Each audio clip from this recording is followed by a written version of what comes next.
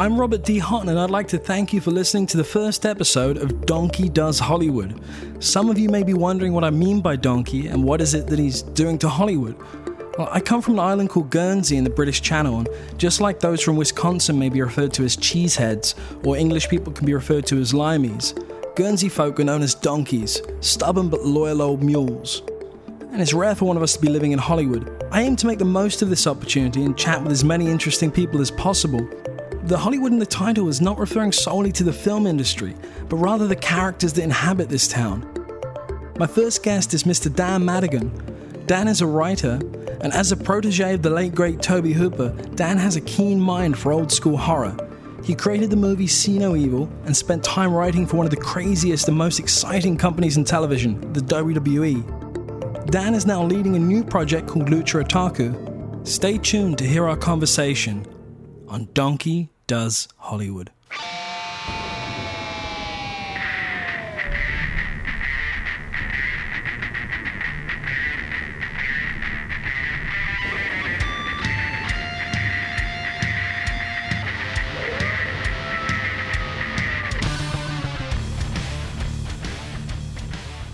I'm really interested in the journey that you had growing up. You know, your love of horror and your love of wrestling, and what really brought you to come to LA and pursue a creative life and try and avoid the ordinary trappings. I think it was a lack of a grasp of reality, to some extent, because this is a crazy business. But I grew up originally in a mill town north in Massachusetts called Lawrence, and I remember I'd walk home every day from school, and there was a bookstore called the Book and Bottle. And the place was a fire hazard. It was awful. But they had all these comic books, boxes of comics outside, and for a dime, this is when comics were a dime and 12 cents, I'd buy them. I'd go home and read and devour them, and I started, I started into narrative storytelling, visually with the comic books. Actually, it was comic strips. I used to read Dick Tracy, and every day Dick Tracy had the comic strip of the Boston Herald. I'd read Little Abner, and all these comics gave me grounding for in visual narrative storytelling. So I would buy all these comic books at the Book and Bottle, and then one day I went into the store. They were selling outside, and I don't think they could afford lighting. The place was dark, and literally, the deeper I went into the store, the darker the store got, but so did the subject matter, which is kind of ironic. It's telling. And I remember I would buy these. First, I'd buy men's magazines called Sweat magazines. These were all these pulp magazines, and it was all titillating covers and stuff, and artists like Mel Craer and just different Norman Sanders, these pulp artists. And as a kid, it's wow, this all these scantily clad women being tortured and all this crazy stuff. So I started buying these. It's a lot to take in. I started buying and then I started buying pulp novels as a kid, and when I first read Conan and Doc Savage and Mac Bolan, The Executioner, these were pulp novels, but what got me was the art. I mean, I see a Frank Frazetta painting or cover, James Bammer, Gil Cohen, these were the artists of those books. My mind was, all right, this is the character. So I'd buy those books with my own money, and I started devouring all these type of books. And from then I started reading Jim Thompson, it was very dark, David Goodis. So at a young age I was reading a lot of dark material, and that just sort of, fueled, I've always had in the back of my head. Then, at home on Saturdays I'd play as a kid, and at noon I'd run in front of my grandmother's TV, and there was from 12 to 1 wrestling. The WWF at the time was an hour of wrestling, and I'd get my fill of that, and then from 1 to 4, there's Creature Double Feature. Yeah. So everything you want as a kid. I had wrestling in the morning. I had 3 hours of horror movies, and sadly enough, years later, nothing's changed in my life. I've not matured at all out of that. So that was that's part that formulated. I was reading these types of books, these stories. I'd watch wrestling, and to me, there was always a correlation there. Yeah. Always some type of correlation. So that sort of set the groundwork for the way I see things and the way whatever I try to create came from those roots. So who were the wrestlers that really stood out to you during that era? Oh, to me, it was always great because, wrestling was territorial. So as a kid growing up, I only knew wrestling from the Northeast.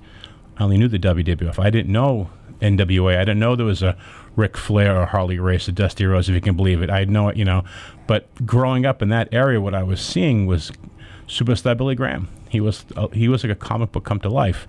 Don Morocco, Roddy Piper, all the names that Randy Savage, all the names that resonate now. Bret Hart.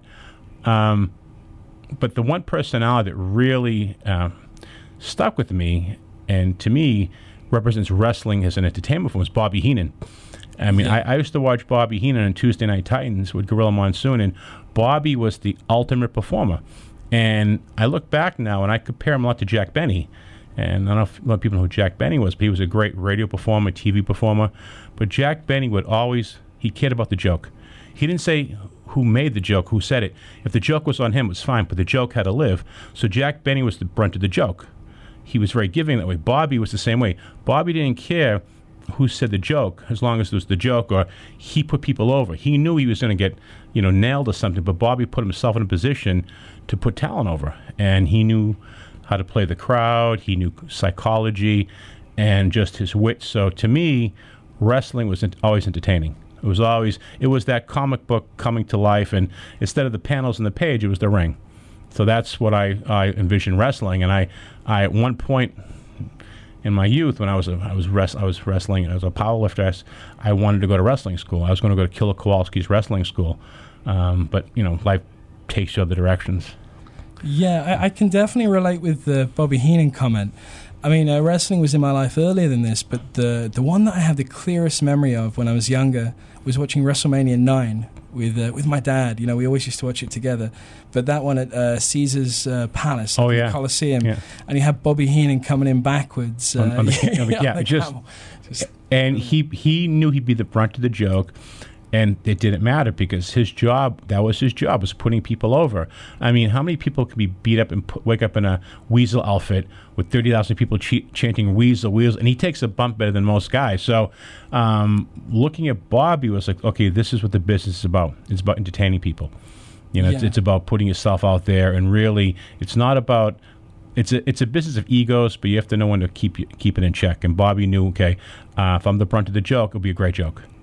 That's why I'm at it, Yeah, and then having Gorilla with him as the straight man, the perfect straight man. You need two people like that. You need to have people to play off each other and stuff. And it's very hard because some guys are great doing one thing, but when you find two people like Gorilla and Bobby together, it's an unbreakable team. It's like having Laurel and Hardy. It's like having Abbott Costello.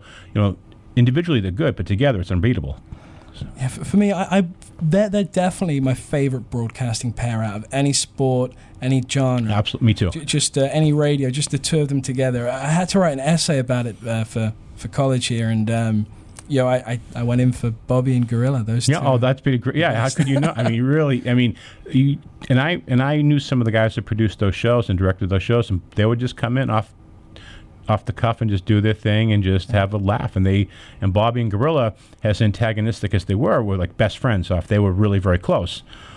So that played well, because when you're playing someone you hate, when you have an affinity, you really love that person, that plays out the other way. So you could see there was an infection, especially the last night when Bobby was kicked off the air on Raw, when they kick him out. It was just a brilliant, and that's some great TV, just brilliant TV. You can't rehearse that. You can't capture that again. It's of the moment. Yeah, and for wrestling fans, it becomes like a moment of your life. You remember that, you associate it with, where you were at the time, or the people that you were watching it with. Exactly. It's like your prom date, your first time out, your first job. Oh, I remember something in wrestling, because it was always like, a lot of times it was a communal thing. You watch wrestling with your friends, your family, your dad, so it's something you do together. Wrestling is just one of the oldest sports, and it's entertainment. It goes all the way back, not just generations, but wrestling's always been part of a culture. I mean, professional wrestling today started in the carnival circuit. So we traveled around city to city like 100 years ago in the carnival circuit, and the wrestling segments became so popular that broke out on their own. But it's always been an entertainment first. Yeah. So, you have that love of horror and that love of wrestling.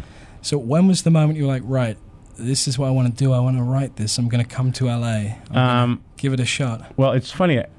I know a lot of people always, I'm going to go to LA, I'm going to try this and try that. People talked a lot. I never said it. I kept my mouth shut, which is hard to believe. But I was making plans to come to L.A.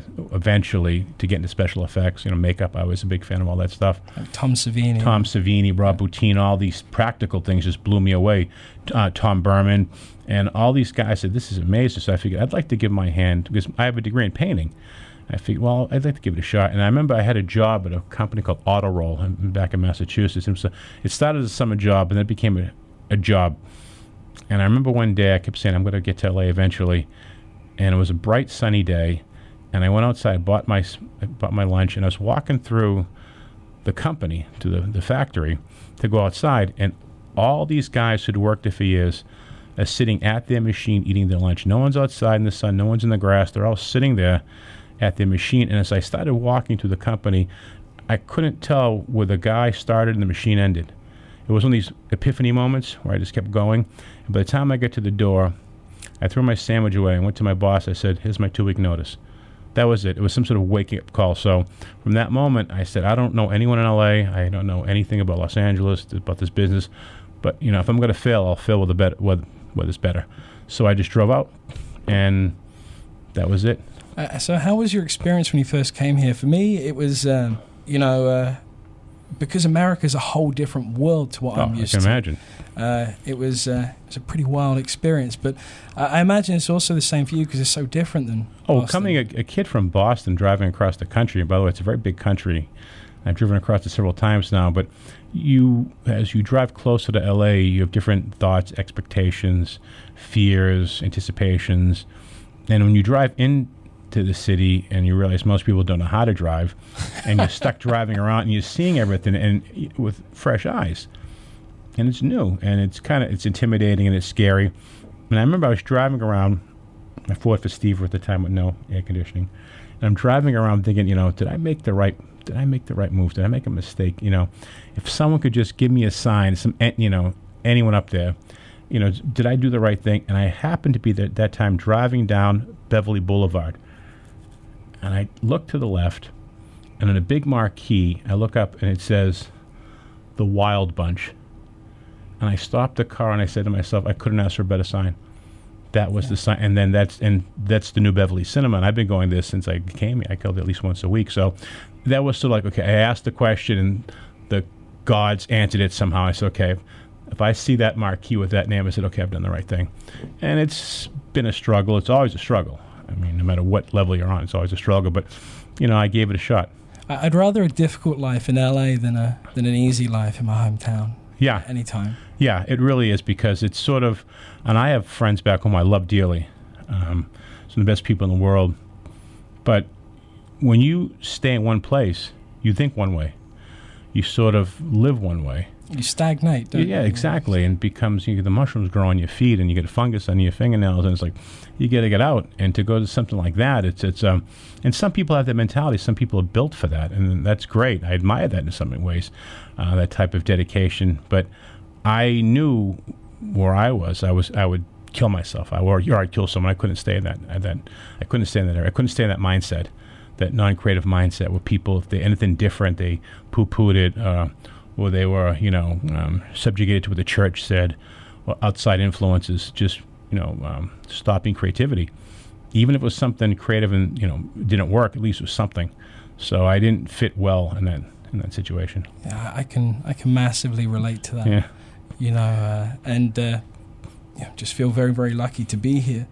So your time in LA, how long was it before you started managing to make headway with creative goals? Well, it's funny. When you get here, you try to secure something. You try to throw that anchor in and, grab some security. And I made a bunch of resumes, and I started walking up. I was in Burbank. I rented a place in Burbank, a little room, and I walked up to every place. Didn't matter what it was, if they needed a job. And I just walked, and I ended up, the last place of the day was a bar.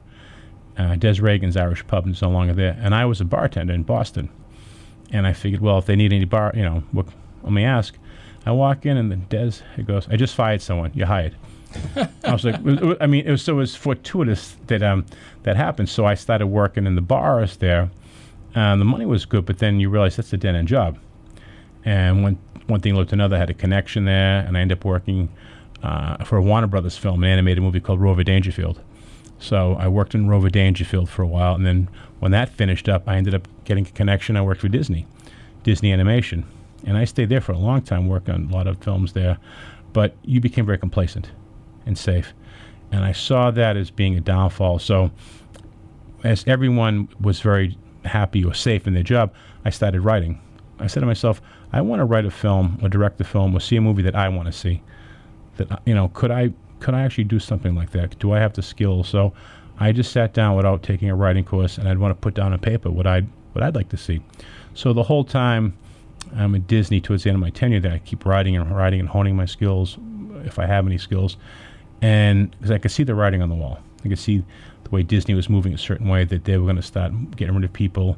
It was a matter of time. And they got rid of basically my entire department. And I had been, at that time, working and writing. I got some management. And it's one of these things where I went on,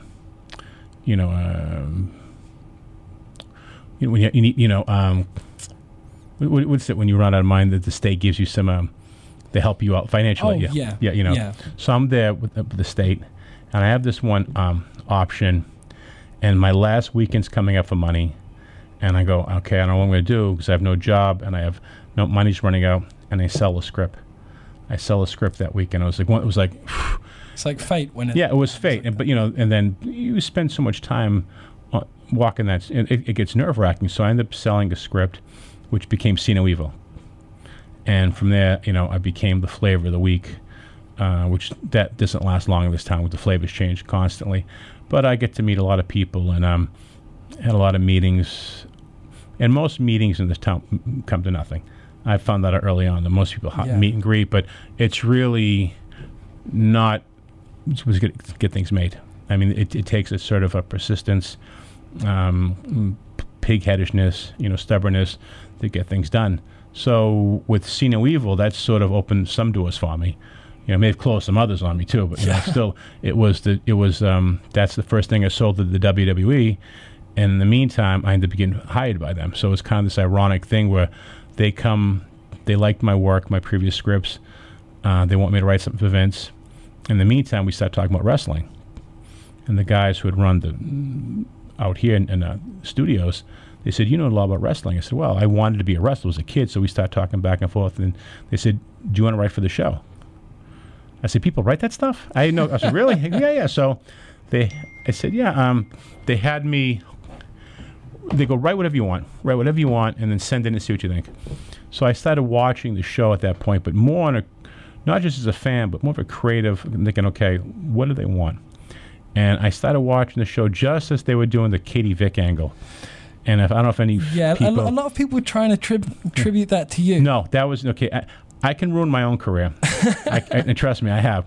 But the Katie Vick angle, and even for me, I mean, it's a necrophilia angle. And listen, if it's done well, I'm all for necrophilia. But it just wasn't a good angle. It was just shot badly. The whole concept wasn't done well. And it was a whole thing about necrophilia.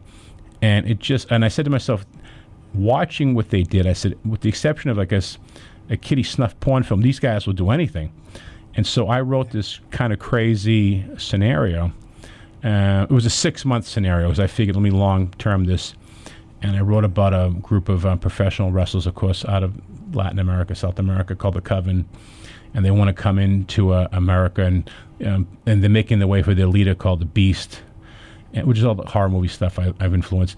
And they're going to possess everyone's soul. They want to go to SmackDown and possess everybody's soul, which I don't know why, but that was their calling card. And so at the end of my story angle was Stephanie McMahon was going to be possessed by this group of demons, these demonic wrestlers. She's going to be tied to the ring, much like Reagan from The Exorcist, and Vince McMahon is going to fight his way through the crowd, fight through the wrestlers with holy water, throwing it upon the ring, screaming, "The power of Vince compels you, the power of Vince compels you," and the ring was going to levitate up and down. And so I wrote this crazy scenario, and I sent it to them, and Stephanie called, she goes, "This is the craziest thing we've read. This is the most insane thing we've ever read. We want to meet you." So they fly out to meet me. We're talking, and I'm interested. I don't know the work schedule, and they said, "Okay, we work 7 days a week. There's no holidays, no days off. It's the hardest job in show business." I said, "I'll take it." I didn't even think twice. God knows why I was so stupid. I said, "I'll take it." So I jumped at it, and that was the start of my my career in wrestling. So, I mean, how did it feel that, they're flying to meet you? Oh, well, it wasn't. I mean, I'm sure there's other people they were meeting. Yeah. I'm sure. I mean, listen, I'm sure they wouldn't open the door just to meet me, but I'm sure they had some meetings in L.A. But, I met Stephanie at that time, and she was very impressed with the stuff I'd come up with. At least she said so. And the offer was such an insane offer. I'd go to Stamford, Connecticut, and then I would travel on the road all the time. And it was just a crazy workload. It was a work. And I said I would do it. I just want to see what I was made of. And so a couple weeks after this meeting, they fly me to Stamford, which is the center of no entertainment whatsoever. It's just Dullsville. It's Titan Towers. Yeah, it's what it is. It's basically, but most of the time I was with Vince. I was working 80 hours a week. I mean, I have a sleep disorder, so I was always up anyway. And so I'd go there early Monday, and we'd get on the flight. We'd fly out to do Raw, and we'd do SmackDown the next night. We'd come back, do the shows, meetings. It was constant. Then we'd go out maybe Saturdays, fly over pay-per-view on Sunday. But you learn a lot. I mean, working for Vince, you learn a lot. I mean, my first night on the road, I just sit back. I thought, okay, I'll watch. I'll just watch. Wrong. They gave me a script. You direct these segments. I'm like, what? I go, direct what? So I grab my camera guy. I grab my lighting guy. So you're the lighting guy. You're the camera guy. You're the stage man. Let's talk. And my first night was a baptism of fire. So after 2 weeks, you're like, it's guerrilla filmmaking. Yeah. So if you can work for Vince, you work for anybody. I mean, really. I mean, if you can sit there next to Vince or get stuff through him, and he's very meticulous. He's very particular what he likes, and I admire that. So, and I appreciate it. That was my training ground. What was it like your first meeting with Vince? Because he can be a really intimidating character. Oh, absolutely. It's funny, 'cause I had seen Vince prior to this. Of course, I'd watched Vince on TV in WWF as a kid. He was always the announcer figure, not knowing at the time he was behind the scenes. He was the owner. I didn't know this. But I ran into Vince once. I saw him once at the Cape Cod Coliseum, which he used to run wrestling out there. I was waiting in line with my buddy to watch The Clash. I was standing in line, and Vince goes to the box office. And I go, this is Vince McMahon. And he seemed bigger than life then. And this is like 1980-something when The Clash was playing. And then to meet Vince personally, it's like this is a, childhood guy dream come together. Yeah. And it's a culmination of all these things. And he is an intimidating guy, but he's also a very focused guy. And that's what I admired the most. I learned a lot. I learned a lot from Vince. I learned a lot from Paul Heyman.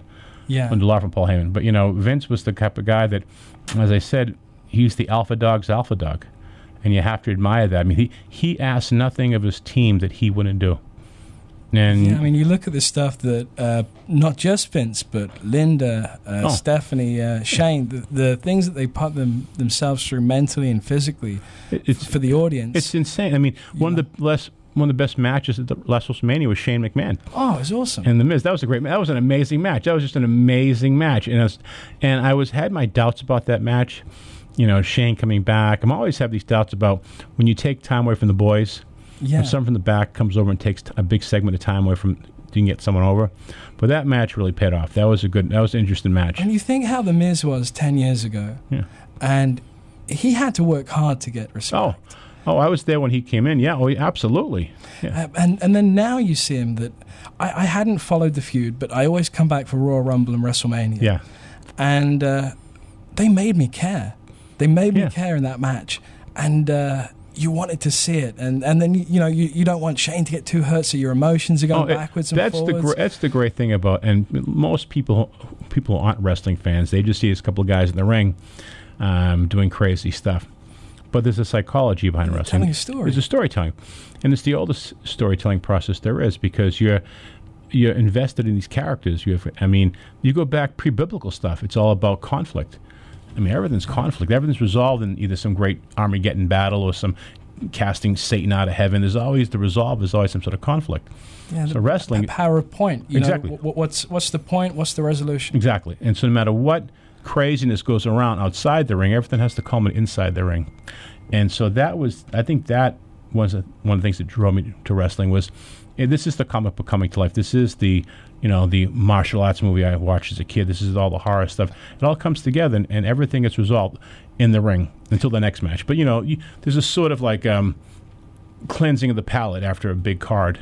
So as a writer, did you have much control over who you were writing for? I know that they definitely like allocate you people. Yeah. But was there ever a situation where you saw a wrestler that you weren't allocating and you thought, I have something for this guy? Well, that's funny because a couple of times Eddie Guerrero came to me and he says, I want you to write for me, Dan. I mean, became good friends with Eddie. And I sort of understood where he was coming from. And he said to me, not so many words, that the people he was working with didn't really understand him, and they were putting him in situations that he wasn't comfortable with. And I spoke to Eddie a lot, and I would give him ideas. He loved him. We were doing a bit with JBL, John Bradshaw, and this is when John had just became the JBL character, and he left the APA and he changed his whole persona. It was a great turn for him. And John was at the point hunting Mexicans at the border. A lot of Elmer Fudd, right? Imagine that now. No, you couldn't do it. It was crazy. So I wrote all this stuff for him, and John did a great job. And then we're in El Paso cutting this promo in the back room, and there's Eddie Guerrero, Chavo Guerrero, and Chavo Sr. all watching us do it. And I'm with JBL, and I'm filming him. The crew's filming him, and we're going over what I wrote. And John goes, when immigrants come to America, they come to Ellis Island and they see the Statue of Liberty, and they look up and they see that beautiful lady up there with this torch. It means liberty, but not the Guerreros. Not the Guerreros. They snuck over under night, hiding under burrows, coming through America, through the Rio Grande, sneaking into this country. And John sat there and destroyed the Guerreros, tearing them apart, because that's what he does. He's a heel. And after that, Eddie turned to me and said, "That's amazing. Please write for me." I mean, the Guerreros are high-five. I mean, we just tore them apart because they understood it's the business. And Eddie goes, "I want you to write for me." So he asked me, we did a show in L.A., but certain people in power didn't want Eddie to leave. They wanted to put the fingerprints on Eddie, and I think that was wrong. Eddie reached out, so I did as much as I could without stepping on toes. But they sort of saw me as a heel. Vince always said that. He goes, you think like a heel, which is a villain. So I worked for Undertaker and Kane, Kurt Angle. I did some fun stuff with the FBI, the Dudleys. But anyone who was sort of on the heelish side, I gravitated towards that. That's how I think. So I mostly worked with those guys. Well, I mean, the great thing about that angle with JBL and Eddie Guerrero is that, for those that are listening that aren't necessarily wrestling fans, by having JBL, be so flippant and horrible with his words, it makes the audience want to see him get beaten. Yeah, and it puts a fire under the Guerreros to do it. And John grabbed this character and ran with it, because he comes out as this big Texas type of, like a oil type of guy, like a Texas, blowhard, and he would come out in the limousine, and he was brilliant at it, and it blew off with an amazing match out here. I think it was maybe Great American Bash in L.A., a match with Eddie and John, one of the bloodiest matches I've ever seen, and it was like a bloodbath. There was a lot of juice everywhere, and I followed Eddie back to the locker room by following his blood, and he lost a lot of blood. They were going to take him in an ambulance out to the hospital, and I'm talking to John backstage. He's getting stapled in the head. No, the stapling his head. He goes, "What do you think of the show?" I go, "It was amazing. It was a bull rope match. It was absolutely an amazing match." I remember watching that. And it was just two guys really giving everything they have. And people say it's wrestling, but at the end of the day, when you watch a concert and a guy comes off soaking wet and exhausted, he gave everything he had. You watch a performance on a film, the guy gave everything he had. You watch a Super Bowl with Tom Brady, he gave everything he had. So when someone is in that venue and they give it all they have, you have to admire that. You have to, when a guy comes backstage and he's sweating, exhausted, bleeding, he left it all in the ring. And you have to admire that type of professionalism. Well, and also, for those two wrestlers in particular, they were always great wrestlers. Oh, yeah.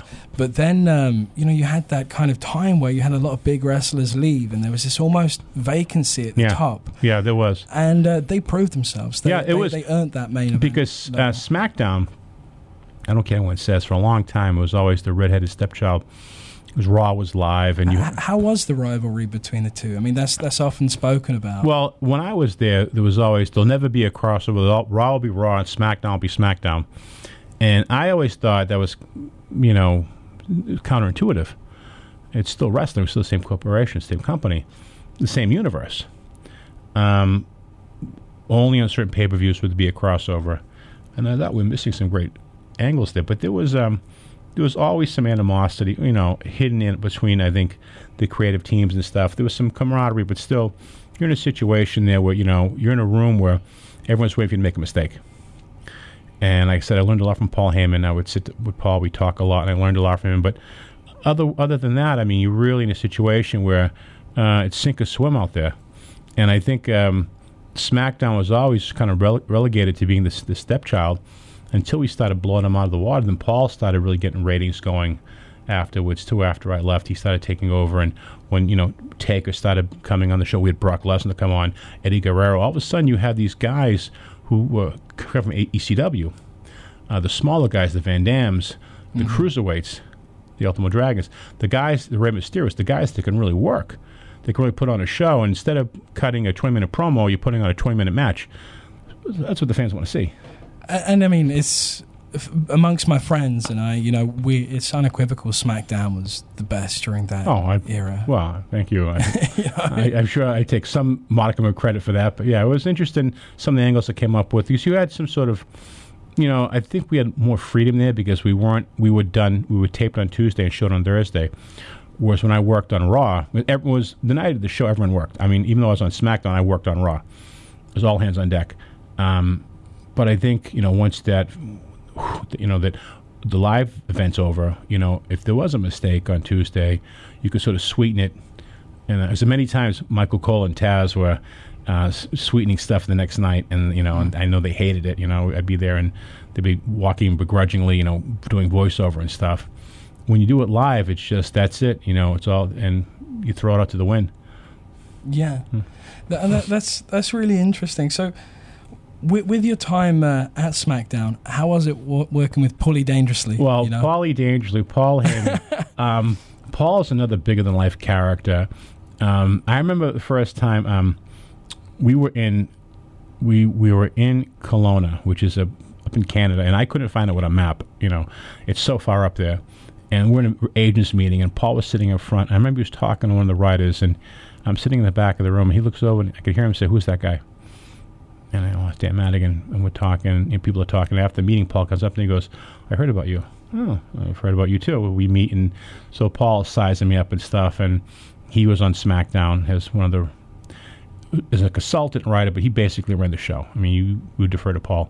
And I started talking to Paul. We had a lot in common, very streetwise, but he had a different approach to wrestling coming out of ECW as opposed to coming up through the WWE. So it was two different mindsets. So I started listening to Paul, and I would have these crazy ideas. I'd run by him, and he'd go, "Okay, keep going, keep talking, keep talking." And he let me finish the idea. He goes, "Okay, I like it. I'll tell you why that's not going to work, why this is going to work, that can work." And he would break down everything and have a really scientific explanation for what angle could work. So I learned a lot from Paul about creating an angle, setting it up, letting it breathe, and just different things. We travel with someone on the road. You're with someone for a while, you go back and forth, and you listen to someone talk, you understand what they're talking about, and it's what they say and what they mean. So I learned a lot from that just by observing him work in the room. Yeah, Paul's definitely an interesting character. A lot of people use the word genius with him, and I don't think that's too far from the truth. I think he's really, really smart. Yeah, I think Paul's smart. I think Paul has there was a book that came out called The Ring of Death about the Benoit tragedy, and I'm quoted in. I think the quote that I thought about Paul actually summed up everything. The time when ECW was really, getting hot. I compared the WWE at the time to arena rock, like the big arena shows, and they come fill everything like 100,000 people, and it was the same show. And ECW was punk rock. So the streets, it was more raw, it was more kind of like visceral, and it was more hands-on DIY type of thing. So I think Paul with ECW hit the right time. There was a certain a lag for the fans, And it wasn't an NWA thing, wasn't a TNA thing, it wasn't a WCW thing. They needed something else, and Paul and ECW fit that. It was grunge before grunge. It felt authentic. Yeah, it did. It felt like you was in a basement, which it was. It was in a basement. It was in a bingo hall. It was a bunch of guys you go drinking with, but it was just so immediate and in your face that it was lightning in a bottle. Yeah, and you didn't know what was going to happen. And a lot of people, they talk down about Vince Russo, but with Vince Russo during that era, and with ECW going off, it was car crash television. You didn't know what was going to happen. That was the great thing. You don't know what to expect, because that was the great thing about then. You have no idea, and they was always a swerve, always an angle, and it's dangerous TV. I mean, Paulie dangerous. I mean, you don't know what's going to happen, and I think that keeps you on the edge of your seat, because you become complacent. Not just wrestling fans, people in general become complacent, and you get in little safe zones. And I think once you shake it up a little, you step back and go, yeah. What's happening? What's Paul got up his sleeve now? I mean, I think the great example is when Paul had Taz and Sabu wrestle. He kept them apart for 18 months. A year and a half. That's unheard of. You wouldn't even think about that. It wouldn't be 18 minutes. But Paul kept the crowd going crazy and have these guys rub up and and they'd be teasing. But when they finally got in the ring and blew it off, the crowd went insane. It was worth the payoff. Today, people are so impatient with an angle that if the angle doesn't come right away, it doesn't breathe, it goes. And I was a victim of that. So I like the fact that Paul, he knew when to let things play out, and then pull it in. And then you get your most for your money. The big for the bang. Yeah, I mean, definitely the greatest thing about that era was not knowing what's going to happen each week. So it became must-watch television. Yeah. Whatever you were doing Monday night or... Yeah, you had to watch. You had to go. Because you don't want to be the one guy not knowing what's going on. Yeah, I mean, I was in high school at the time, so if you were to have gone to high school the next day, it would all be ruined for you. Yeah, no one knows how to keep a spoiler. Yeah, that's it. And the exciting kind of aspect from that era was definitely something that you brought in with your writing. I still very, very clearly remember the moment Snitsky kicked the baby. Oh yeah. That's another one. Yeah, I get that a lot. And I'm friends with Gene still. He's a great guy. But there are certain things. Well, here's what was the challenge, because at the time we're doing this angle with Kane and Lita, where basically Kane says, Vince says to me, "I want Lita to have Kane's baby, and she doesn't want to do it." I said, "Well, it's called rape, Vince. It's basically it's a felony. It's a crime in any culture. But how do you work around that?" So we had the situation where Kane was stalking Lita, and eventually she's going to have his baby. And it was very hard. It was a tightrope to walk. And then this is what I learned from. This is a great piece of insight I learned from Vince. At that point, Kane was the most hated person on the roster because he's a hulking rapist type of character. And Glenn's the nicest guy in the world in reality. But Vince goes, "We're going to get him so hot. We're going to get Kane so villainized that we're going to turn him to a babyface." I'm thinking, really? How's this going to happen? He says, you get someone to the point where everyone despises him, and you turn him. And I'm thinking, how's he going to pull this off? And within one match, I saw it happen when the Snitsky, because Kane goes in the ring, has the stalking, villainous, character who just wants, he wants Lita to have his baby. And the Snitsky comes in. There's some turmoil. Lita eventually loses the baby, which is a very hard angle to write. And Kane goes from this stalking type of monster to a grieving father. And all of a sudden you see this transformation right in front of you, and all of a sudden Snitsky's up there going, "It wasn't my fault," which it was. And we had fun in creating that line, but you see the transformation right there. So the thing about wrestling and storytelling is you go from babyface to heel to babyface very quickly. And to be a complete wrestler, you have to do that transformation. You got to go from the dark side to the light and back and forth. So the Snitsky thing was really because he ran with it greatly. It wasn't my fault, and he still says that to me. He'll still text me that stuff. But it was a great run with him. I think he was a great character, Snitsky and Kane. And it ran its course. So your time with Kane must have been really interesting, because not only were you writing for him in WWE, but also with See No Evil. Oh, that's right. Yeah. When I wrote the script, they said we have a character of mine with Kane, this Kane character, and I figured, okay, what can I come up with? And I just thought of all the stories I had in the back of my mind. I pitched it to Vince's people out here, and they seemed to love the idea. And they gave the treatment to Vince. Vince said yes, and I wrote the script based on the treatment. And when I met Kane, Glenn, he had read the script. We talked about it a lot, and we would go back and forth to confer. But then he went to Australia to film it with Gregory Dark. They filmed down there. Now, contractually, I was supposed to be on location to film, but to be honest, I didn't want to get on a plane to go to Australia to be on a film set to do nothing. And so I was on the road anyway, traveling with Raw and SmackDown, so I didn't push the issue. I didn't really want to go to Australia. And but Kane enjoyed the process, and I tried to take from his character.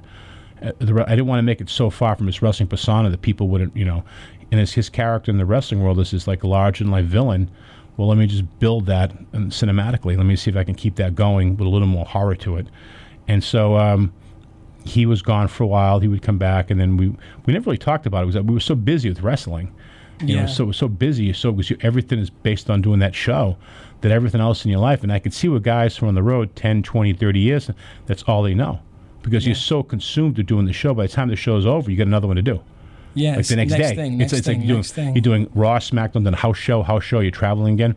So you're stuck in this vortex, this bubble where, you really get lost there. And I was like, wow, I can see myself getting lost in this world. And I had to extricate myself from that, Oh, like one rumor that comes up with that is that Vince had asked for there to be a scene where Kane exposes himself to reveal a 3 or 4 foot member. Oh, yeah. Is that true? Yeah, that's true. Yeah, it's I remember Vince. I never wanted to talk about the movie in the writers' room. I wanted to stay. I was, there was some jealous vibes I could tell, and I just want to stay. When we're in the writers' room, it should be wrestling. And I'd say, well, Vince, we could talk about the movie outside. We would meet outside. We talk about, maybe some ideas for the film. It was being filmed at the time. And there was one time where we're in the writers' room, and the Kane character originally was encased in chains. His body was encased in chains. And Vince goes, wouldn't it be great if he started, like, yanking his chains? You know what I mean? He's yanking his chain down. I go, yeah, Vince, he's yanking his chain. I get it, but I don't think it's going to work in this scene, right? And then I remember one time we're talking about the wrestling, and Vince, he just has this look in his eye, this faraway look in his eye, and he just says, you know what would be good in the movie? I said, what would be good in the movie, Vince? If Kane opens up his pants and has like a 3-foot penis come out. And I sat there, I didn't know if I was hearing the right thing. I thought I was having a stroke because the words were coming through. I said, I don't understand these words and the way he's saying them. And everyone else in the room was like, oh, that's a great idea, Vince. I'm like, that's an awful idea. I said, everyone is like, yes, Vince, it's great. I'm like, this is a terrible idea. And he looks at me, I go, Vince, listen, don't get me wrong, I want a movie with 3-foot penis. I do, but not this movie. I go, any type of empathy, any type of, with the fans, we're going to lose right away. We're going to lose right away. It's not going to happen. I just think it's a bad idea. I don't see how I'm going to write this in. And he was sort of begrudging. He wouldn't quite take me, what do I know? And then Gregory Dark, the director, I told him, he's like, are you kidding me? And so he goes, Vince, here's what's going to happen. No one in the world will promote it. They'll get an NC-17. No one's going to, you'll get no trailers like this. And basically, he convinced Vince it's a bad idea. We had to go hit him with the pocketbook. I go, Vince, this really isn't one of the most strategically thought out things, And in the back of my mind, I could see how great it would be. But I said, this isn't the one you want to do, Vince. Not this one. So that was kind of, I admire the fact he went for it. But I said, this is wrong.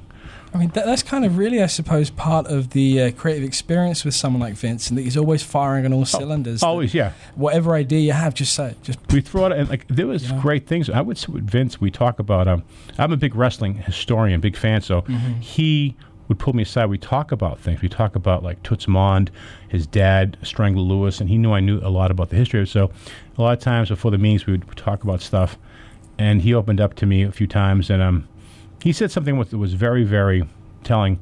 He said, I wanted to be the biggest wrestling promoter in the world, and I am, and I screwed myself. I said, what do you mean by that? He goes, in the day, when I had my little territory, my fiefdom, if there was a wrestler somewhere out in the country or the world, by the time they got to me, they'd work the territories, they'd work the system, and they'd be already seasoned. Today, the systems are gone. Mostly, this is at the time the territories are gone. Vince had engulfed them all. So there was a lot of green guys getting to Vince. I could see what he meant. He goes, I grew so big that I destroyed everything. But now there's a resurgence. Now the territories are coming back. Now there's a resurgence. Now, and that's when I sort of saw my opportunity with my partners to go, oh, this is different now, because Vince had become so big, and I think a lot of the fans became complacent.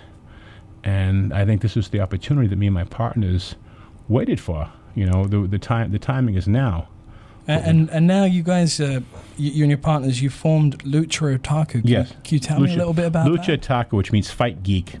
I had been partners with Gary Lee Jackson for a long time.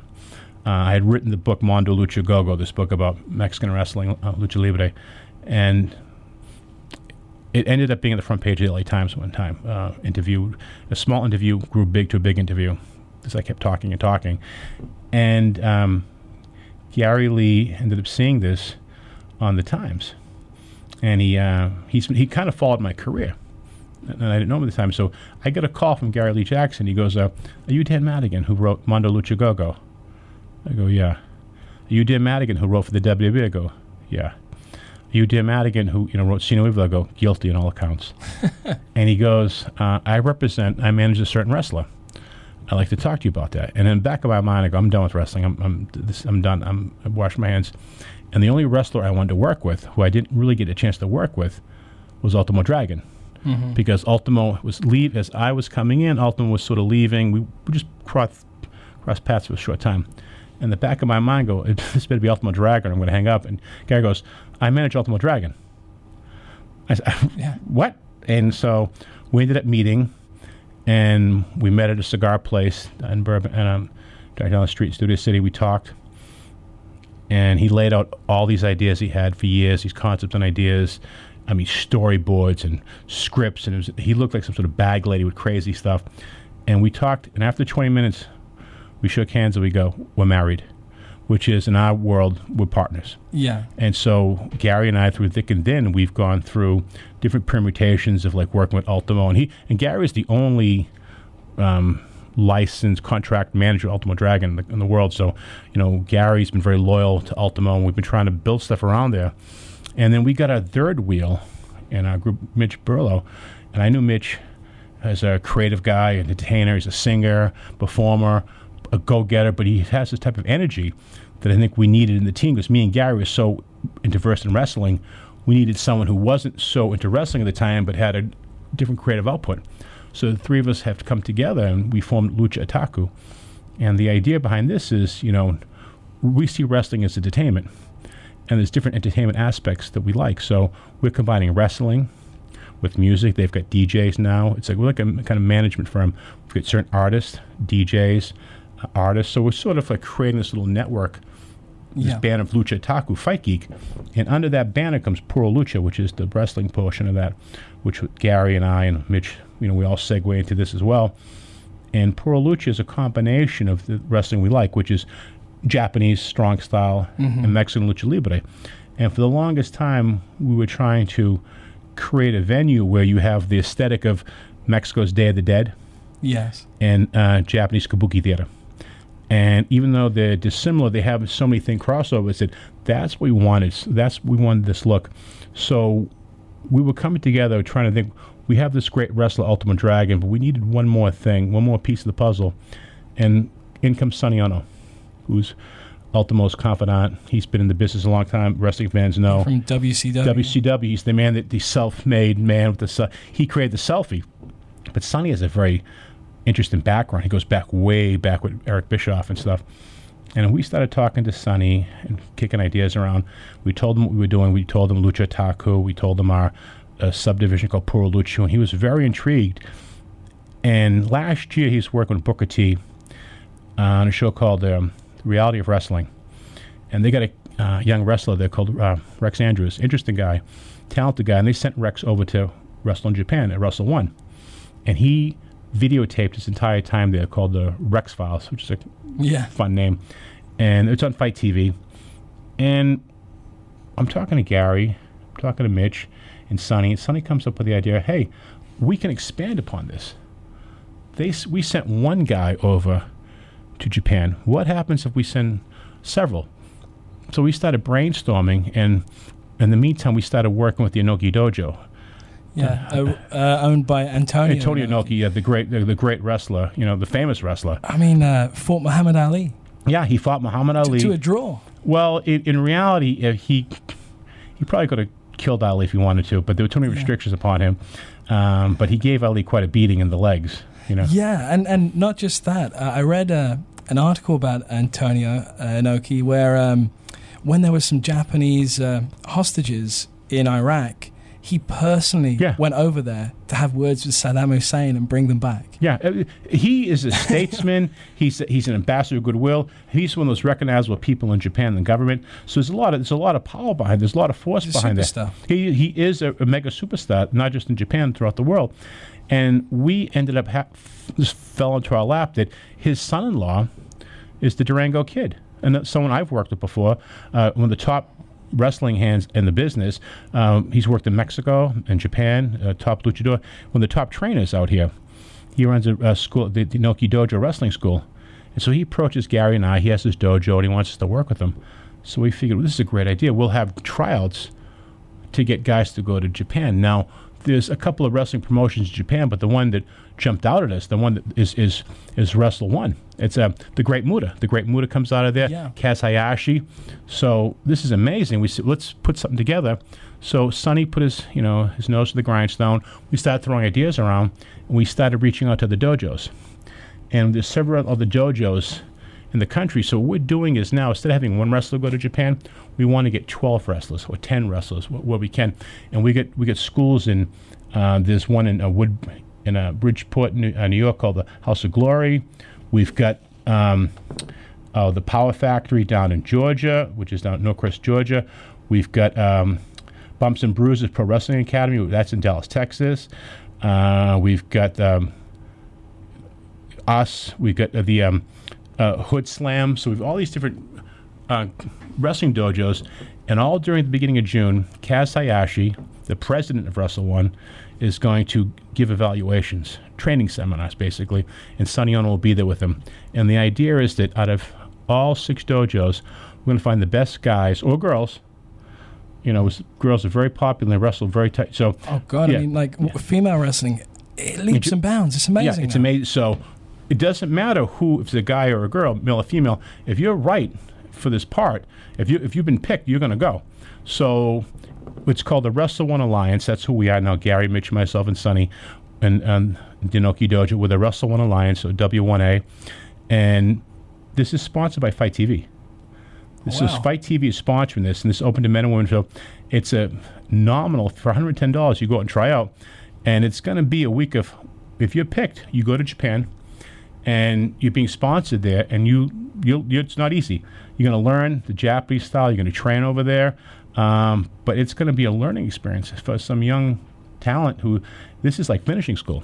Yeah. There's always been some sort of cross-pollination between the business and promotions, but this is something not heard of, because we want to send the first 12 as our alpha class and send them over there and train and learn and bring them over as an entity, but to come back as a cohesive group. And then every year send a class over there and send a class over there. So now you get wrestlers who are divergent and diverse from all parts of the country, but they're training as a unit and they're coming back, and you could send them around now around the country that they were trained at, they were trained by Wrestle One, by Kaz Hayashi, by the Great Muta. And we have guys in the dojo right now, the Inoki Dojo down in Huntington Park, that I'm blown away by some of the talent. And I've been around the business for a while, and I see some of these guys, and they blow me away. So it's going to be a fun time. So that starts June 7th, the 15th. We're the last dojo where there'll be tryouts, the Inoki Dojo, the Pro Lucha sponsored one. And it's going to be a great day. And that night, June 15th, Saturday night, we're going to have a card with Kaz Hayashi wrestling the main event. His opponent to be but we're going to have, it's called the Sonny Ono Scramble. Okay. Which is like a kind of a Royal Rumble type of thing. We're going to have all the participants that came to try out. First match is going to be like a free-for-all. And everyone gets a chance to shine, use their gimmick, try to get over. But it's a moment for wrestlers. Okay, I've trained enough. Let me see how I do in front of an audience, real people and stuff. So the Sonny Ono Scramble will be happening that night, June 15th. It's going to be down Huntington Park, the Inoki Dojo. And I'm looking forward to this. We have guys from Japan coming over for the show. We get the president of the company wrestling. So it's going to be a fun night. I think it's such a great opportunity. You know, for anyone that's listening that, you know, has dreams of being a wrestler, if you really, research your favorite wrestlers, most of them would have gone to Japan. Oh, absolutely. And this is a great offer where room, board, and training is included. I mean, you've got to pay for your flight, but I mean, that's phenomenal compared to what you're going to get there. I mean, everyone through the business has gone to Japan, from Bruiser Brody to Hulk Hogan to Stan Hansen to everyone to Big Van Vader. Everyone wrestles. I mean, everyone. Flair's gone over there. Austin. Everyone has gone to Japan, and so that's sort of like the finishing school. And if you can make it in Japan, you can make anyone. Because those fans, tough. oh yeah, they're really tough. I mean, listen, it's a tough business, but the Japanese take it a whole different level. So guys coming out of Japan who wrestle, it's a feather in their cap. You get forged in fire. Yeah, you do, and they don't fool around. They don't fool around. I mean, when you come out of a dojo, an Inoki dojo, a Wrestle One dojo, or something run by Kaz Hayashi, and that's on your resume, people look at you. Okay, this guy knows what he's doing. Yeah. I mean, that's years of experience rolled up in like several weeks of just hard training. Dan, where can people follow you? You know, do you have any shout outs you want to? Well, yeah, I don't want to be followed. I have enough stalkers bothering me. Usually there's tax collectors that follow me. But there's a couple of things. I mean, I being in the horror world, you have a lot of friends and stuff, and there's a lot of people I've been working with and friends of mine who are doing some interesting stuff. And I'd like to just, if I can, there's a few people I'd like to just acknowledge. There's a group now called Dreaming in Neon, and they play this sort of synthetic 80s Michael Mann Tangerine Dream type of music, which I love. And I always said if your life was like a lens-fueled giallo movie, this would be the soundtrack. So Dreaming in Neon, you could find them on Facebook, but their music is just so atmospheric. And the great thing about this group, it's comprised of filmmakers and musicians, and the filmmaker is D.M. Cunningham, Matt Cunningham, and he has a film coming out, a short movie called Unholy Blood. I was lucky enough to see, and has Bill Moseley in it, and Heather Langenkamp. I love Bill. Bill's great, and Heather Langenkamp from the so amazing. It's a great cast. It's a great cast. It's a great movie. It's got some nice twist to it, and it's shot well. And it's called Unholy Blood. And the ending shot just blew me away. I can't give it away, but Matt really nailed it. And the other member of this group is Chad Cherry. Chad's a friend of mine. Chad sings for a group called The Claws, and The Claws. It's everything rock and roll should be. It's the 3Ds. It's down, dirty, and dangerous. So when you see the Claws playing Go, he's a great singer. He's a great performer. So Chad and Matt came together and created this type of we all have a love for horror movies. So this is what they sort of put together, and I think it's fantastic. You know, Dreaming in Neon, it's worth checking out. And then I have I don't read a lot of comics anymore now because I can't afford them. And but there's one comic coming out that sort of caught my eye, and Stephen Peros is the writer. He created it, and Barry Orkin did the artwork. Artwork's great. Even the coloring by Chris Summers is fantastic. But the concept, it's Bram Stoker and H.G. Wells, who are real people, writers, come together, and they form this alliance, and you see how they go to the future, and Dracula's there, and you can see how the making of both of their creative outputs there, and it's called Stoker and Wells. And it's a great concept, and it's gonna be picked up as a miniseries. I mean, it's so rich. I mean, there's so much there. I've been lucky enough to read some of the panels and the storylines, and it's called like the Order of the Golden Dawn, the Stoker and Wells story. So if you're a fan of comics, great storytelling, the potential of being a miniseries, because you're seeing Bram Stoker seeing a situation. He takes Dracula from it. H.G. Wells gets the time machine. And this whole adventure is everything mixed together. It's a great concept. It's an amazing concept, and he better hire me as on a staff writer. I'll never talk to him again. Then I got a friend of mine, Dennis Bartok. Dennis runs the American Cinematheque, which is a great movie place, and he just directed last year a movie called Nails. And Nails is a good film. It's a fun horror film. And he wrote it with a friend of mine, another friend of ours, Tom Abrams, and Tom is also a professor at cinema at USC. But the fun thing about Dennis's movie is it's produced by Joseph Kaufman, who's the original producer on Assault on Precinct 13. Oh, wow. So Joe came in years ago to help out Carpenter, and he comes in again, helps Dennis and Tom. So there's that cinematic lineage with the guy who did Assault on Precinct 13 hits it through. So what a great movie. It's just, yes. And I love that Carpenter that's a era. fantastic. And I like a lot of political thrillers when they're done well, like Alan J. Pakula. But Eric Bross did one last year called Affairs of State. And I didn't think it was the type of movie I'd be interested in until I saw it. And I watched it unfold, and I watched what Eric did behind the story. So I thought that was a pretty interesting idea. It was sort of a throwback to the 70s thrillers and stuff, which you don't see too much. Yeah, There's more story. There's more story involved to it, which I liked about that.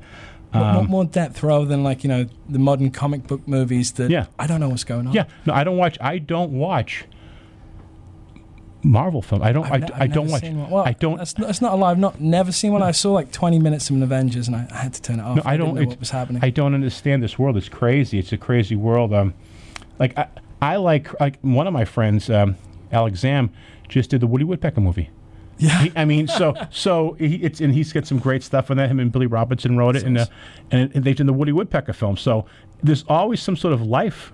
I mean, people bringing life back into things. I'm a big Sam Peckinpah fan. Yeah. And Chris Candido, who's a well-known composer, he just rescored Major Dundee.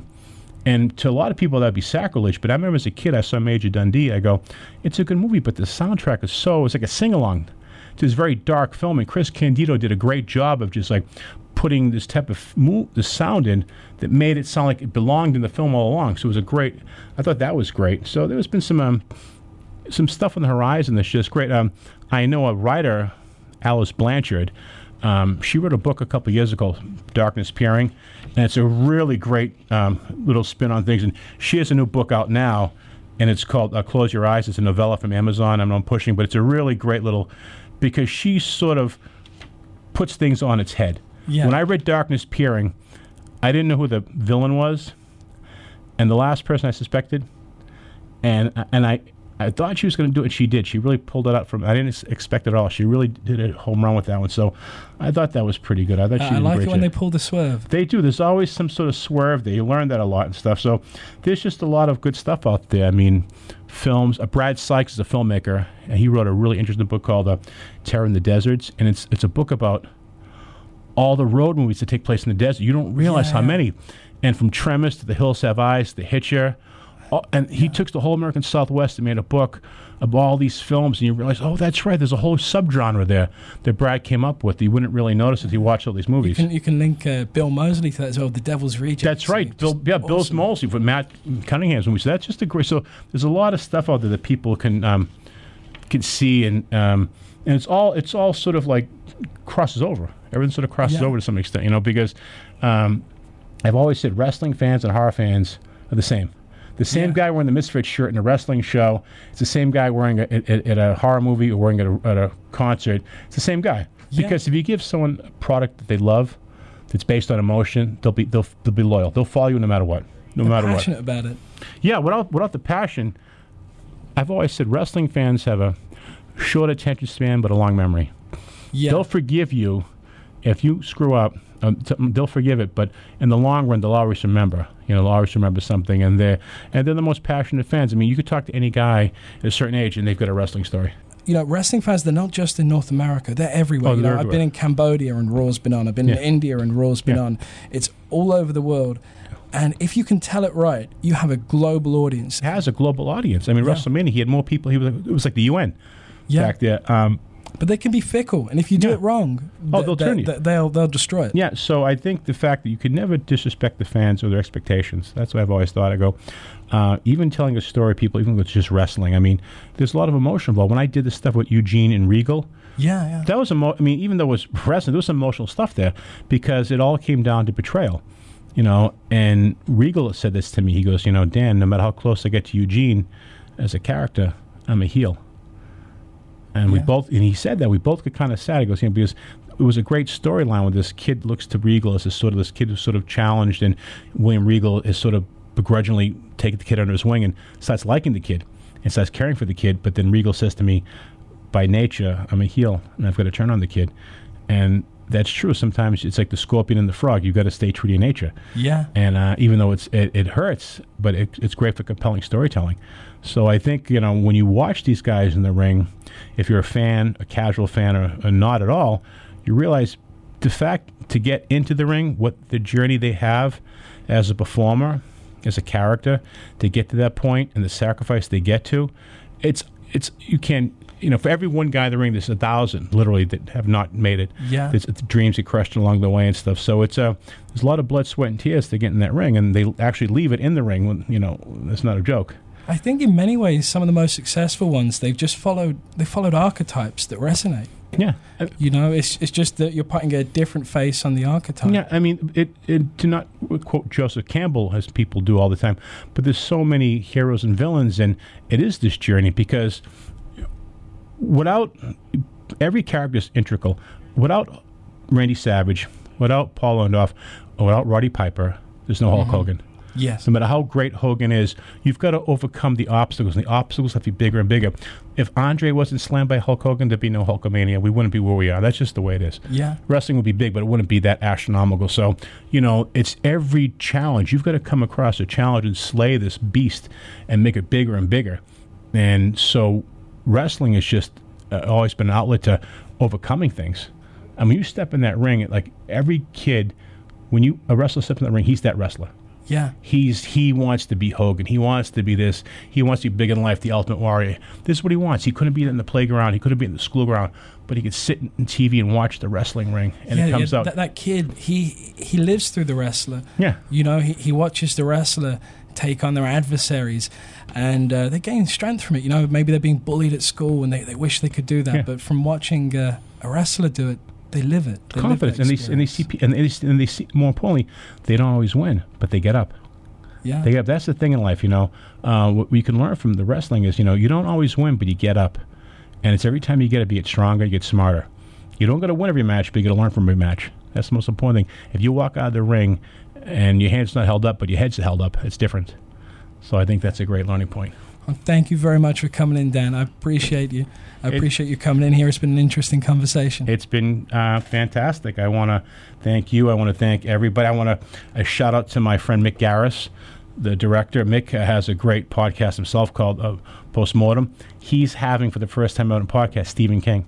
Oh, wow. Stephen King is going to be on, and I think that is amazing, because I met Mick through Toby Hooper, who was like my dad. So me and Mick were very close to Toby. So I can't wait to hear what Stephen King has to say about a lot of stuff. And I'm telling you, without breaking confidence, it's going to be, Mick told me, it's going to be wild. It's going to be wild. I'm really excited for that. Postmortem, Mick Garris. All I can say is it's going to be very interesting what Mick gets out of him.